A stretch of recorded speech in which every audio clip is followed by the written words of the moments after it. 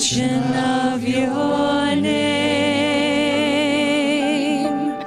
Jesus, your name is power, breath and living water, such a marvelous mystery.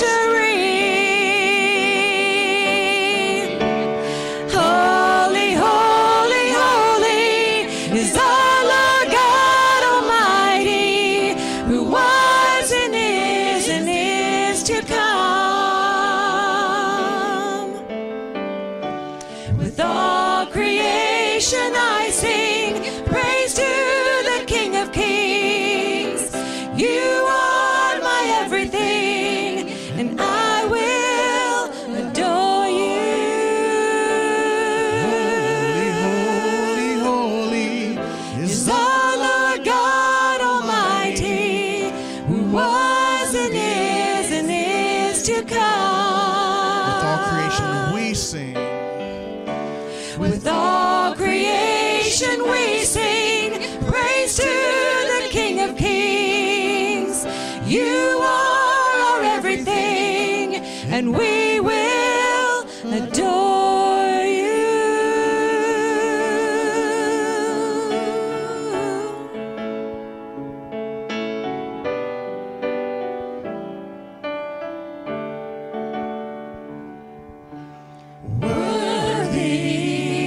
You are worthy, King of kings, Lord of lords, you are worthy, worthy, you are worthy, King of kings, Lord of lords, I worship you. Holy, you are holy, King of kings, Lord of lords, you are holy. Holy, you are holy, King of kings, Lord of lords, I worship you. Jesus, you are Jesus, King of kings, Lord of lords, you are Jesus. Jesus, you are Jesus, King of kings, Lord of lords, I worship you. About our relationships this morning. We all need them. We all have them. And we also all tend to struggle with making those relationships what they could be, to reach their potential, to keep them strong and meaningful. I mean, the Bible affirms our need for relationships. If you go all the way back to the creation story in Genesis, it says that God created Adam, and God brought to Adam all the animals, and he named them all. But even though he had this wonderful relationship with the natural world, it was not enough. Adam was alone. And God said, that's not good. And so he created Eve, because he knew that humanity was meant to walk through this journey of life in partnership with others, together with others.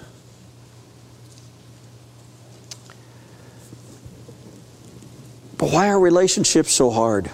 Why do we struggle with them so much? I've been thinking about that a lot this week, and if you look into the scriptures, you find that in the New Testament alone, there are over 40 verses that talk about relationships. And they do it by using the phrase, one another.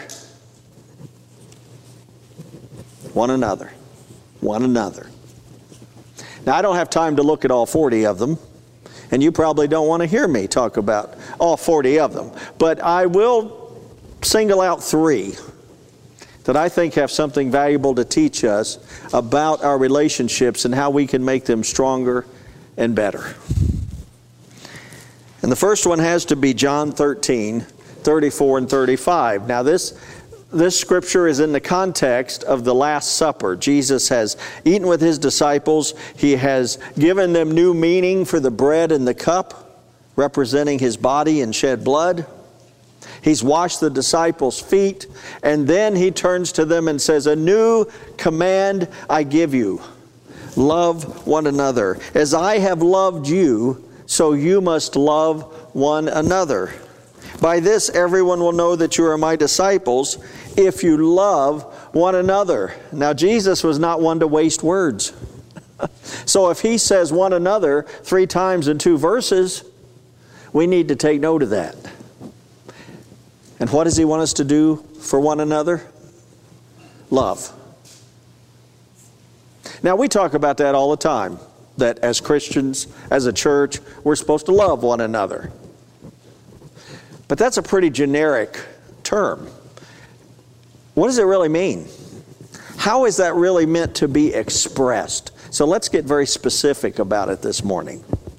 I think when Jesus says to love one another, he's talking about 4 things. We are to be kind to one another. We are to treat each other with gentleness. We are to show compassion to one another. And we are to forgive one another. Those 4 things, kindness, gentleness, compassion, forgiveness, I think incorporate what he means when he says love one another. And we might say, okay, I can do that most of the time with a few people. I can do it some of the time with some of the people. And I'm not going to do it at all with those people. I mean, if we're just honest about it, we can kind of sort people out in our mind, can't we, in our relationships? Okay, Lord, I'm okay here. Not too bad here. Ain't happening over there. Let's just be honest. So, but notice he didn't say, I suggest to you, I recommend to you, I would appreciate it if you loved one another. No, he used the authority that he has as the Son of God and says, a new command I give you. He commands us to love one another. And not just the ones that we find it easy to do, and not just the ones that we can do sometime, but even these folks over here to whom we have never really sought to extend our love before. To be kind, to be gentle, to be compassionate and forgiving. And let's make it even harder. By following the example of Jesus, it means we not only do those 4 things, but we do them consistently, we do them unconditionally, and we do them even sacrificially. Oh, now we've just made it too hard, haven't we? But yet, that's what Jesus did. And that's what he commands us to do. In fact, he said that is to be the hallmark of those who follow me. They will know you are a Christian if you carry the biggest Bible in town. No, if you wear the biggest cross around your neck. If you have the best Christian t-shirt with the slogan on it. If you have a nice bumper sticker on your car. No. They will know you are my disciple if you love one another, if you treat each other with kindness, if you're gentle, if you're compassionate and forgiving, and you do it consistently and unconditionally and sacrificially to these people, and yes, even these people. He asks a lot, but he has a right to. Does Jesus not have the right to ask that of us? Because he did himself exactly what he's asking us to do. So the question is, how are we doing at loving one another? How many people do I really love the way Jesus wants me to love? Do I love my spouse like that? Do I love my kids like that? My grandkids? My family? Do I love people I work with like that? Do I love the people I go to church with like that? And I'm not going to ask you to go out of here and say, from this moment on, you love everybody that way, right now. That's not going to happen. But what can happen, and what I'm going to challenge you to do, is I want you to think of one single person and say, I'm going to love that person the way Jesus asked me to love this week. I'm going to focus my effort and my attention upon loving that person kindly, gently, compassionately, and forgiving them if need be. Over and over again, consistently, unconditionally, and if I must, even sacrificially. And what do I mean by that? That means even when they don't reciprocate. You may be thinking of somebody that you're going to love that way that may not love you. And they may not receive your love. They may spurn it. So what happens then? Gee, I don't know.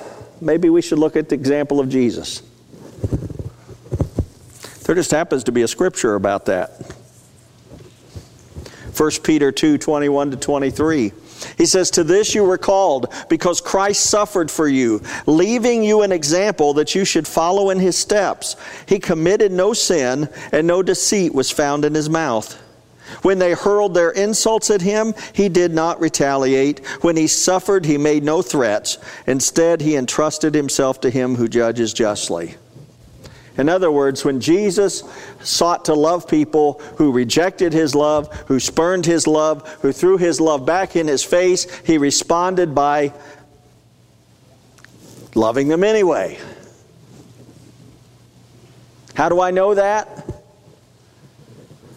Because he hung on a cross. And on that cross, he said, Father, forgive them, for they know not what they do. That was an act of love, pure and simple. And he did it for the people who rejected him, ignored him, mistreated him, abused him, and crucified him. Nobody's ever treated me as badly as they treated Jesus. So if he could love them in spite of that, does he not have the right to ask me to love those who hurt me in spite of that? I think he does. I think he does.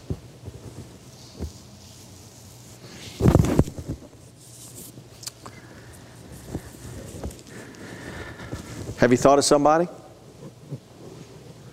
All right, now I'm going to make it harder. This is going to mess you all up.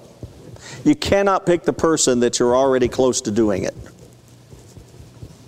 You know, if you say, okay, here's somebody that I'm pretty well loving that way. I'm about 80% there. It won't be that hard to give them 20% more. You can't pick that one. You have to pick somebody for whom it is going to be a true challenge to love.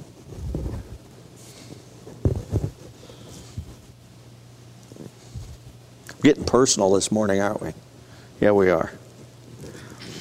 Romans 12:10 is another one another verse. It says, be devoted to one another in love and honor one another above yourselves.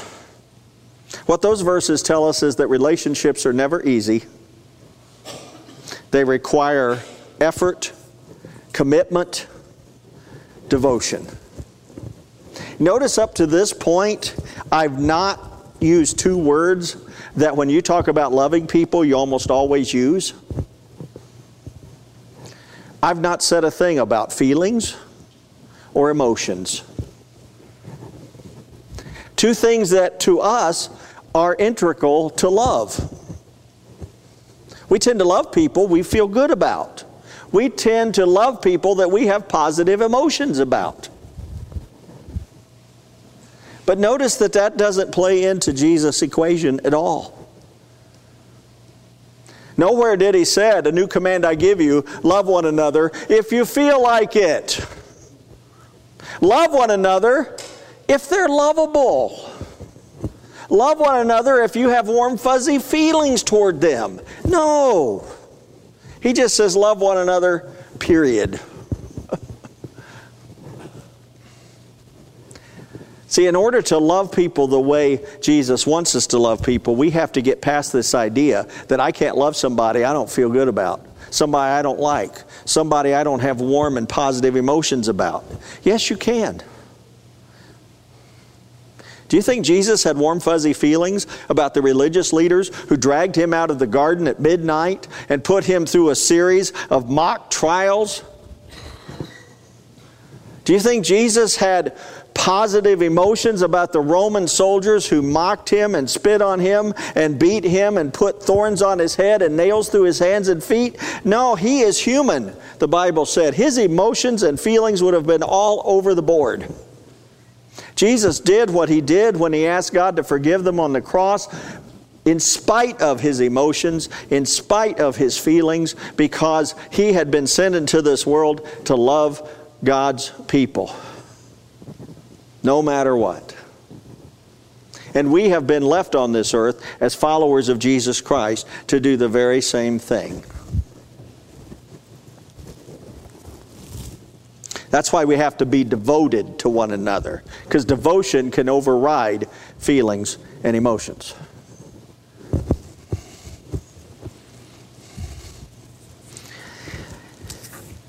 It's going to get hard again. In order to do what Jesus is asking us to do, we have to be willing to give up the right to be right. We love to stand on our rights. That's part of being an American. I have the right to speak up.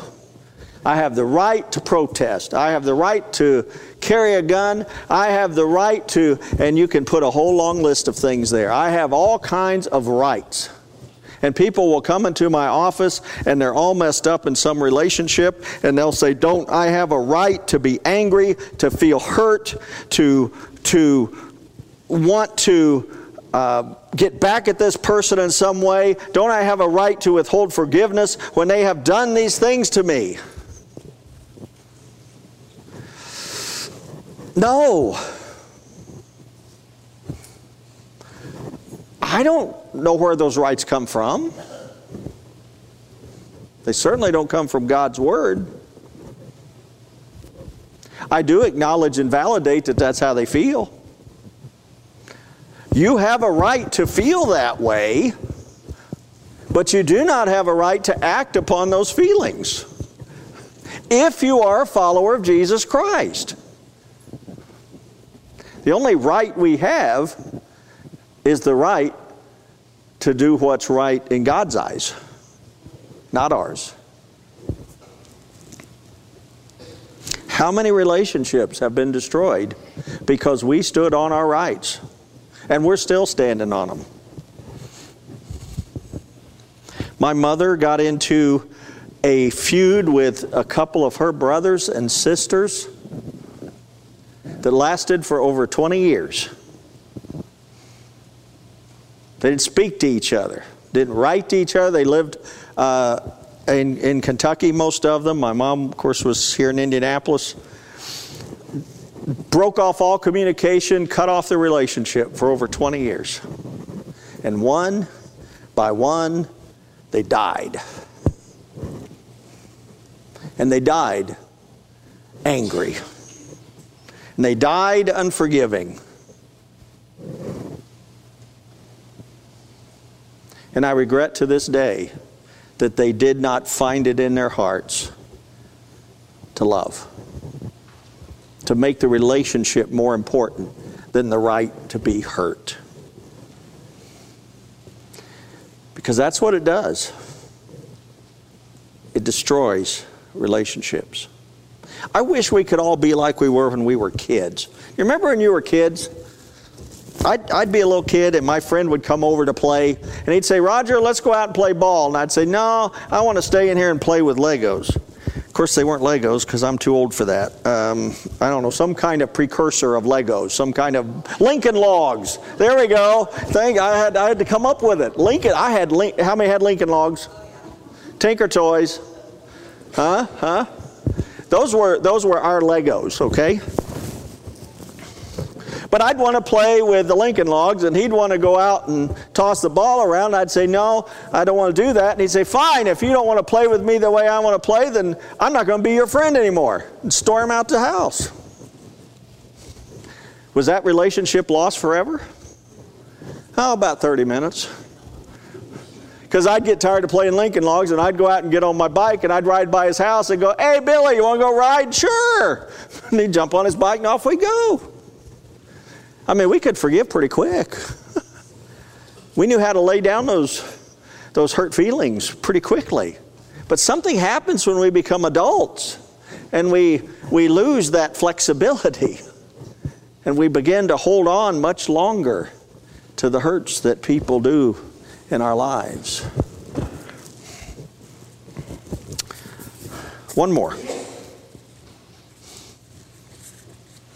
Romans 12, 15, and 16 says, rejoice with those who rejoice and weep with those who weep. Live in harmony with one another.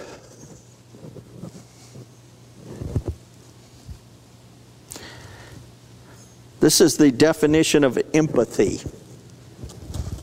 To be empathetic is to be able to put yourself in another person's place and feel what they feel, even if it's not your experience.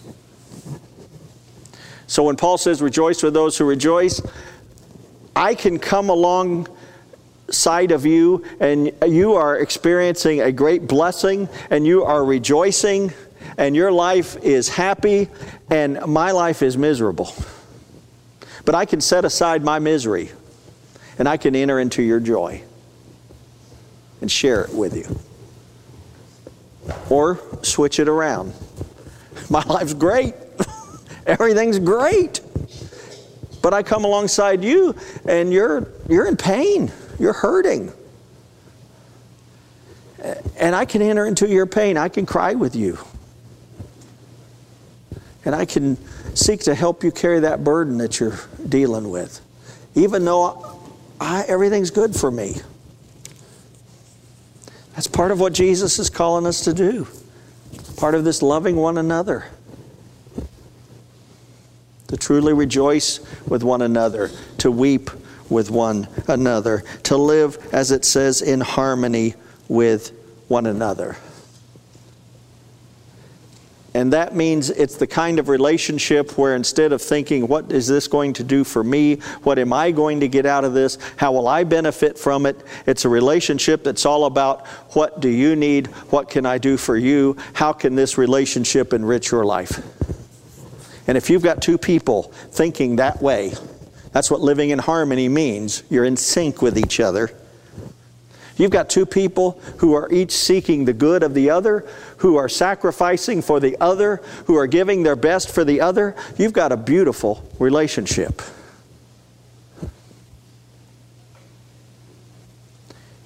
That's what God wants us to have as followers of Jesus Christ.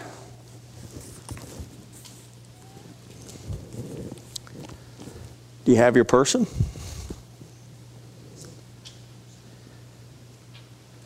Will you seek to love them this week by being kind and gentle and compassionate and forgiving, and to do that consistently and unconditionally and even sacrificially? Because that's what Jesus is going to do for you. Let us pray. God, if we're honest right now, we're thinking this is really hard. I mean, there are some things you command us to do that we feel like we can do. This one doesn't feel like that. This feels like something that is beyond us. And in truth, it is. May we understand, Father, that you didn't ask us to love people like you love out of our human nature. But you ask us to do it by the power of your Spirit. As followers of Jesus, we have the Spirit of Christ, the Holy Spirit within us. You don't ask us to do what we can't do. You ask us to allow you to do what only you can do through us. So Lord, I pray that each and every one of us right here this morning will just open our heart wide and say, Lord, as you have loved, so I will love. But it's beyond me, so you take it from here. This name that we have in our minds, love them through me. Let me be the instrument of your love to them this week. For we ask it in Jesus' name. Amen.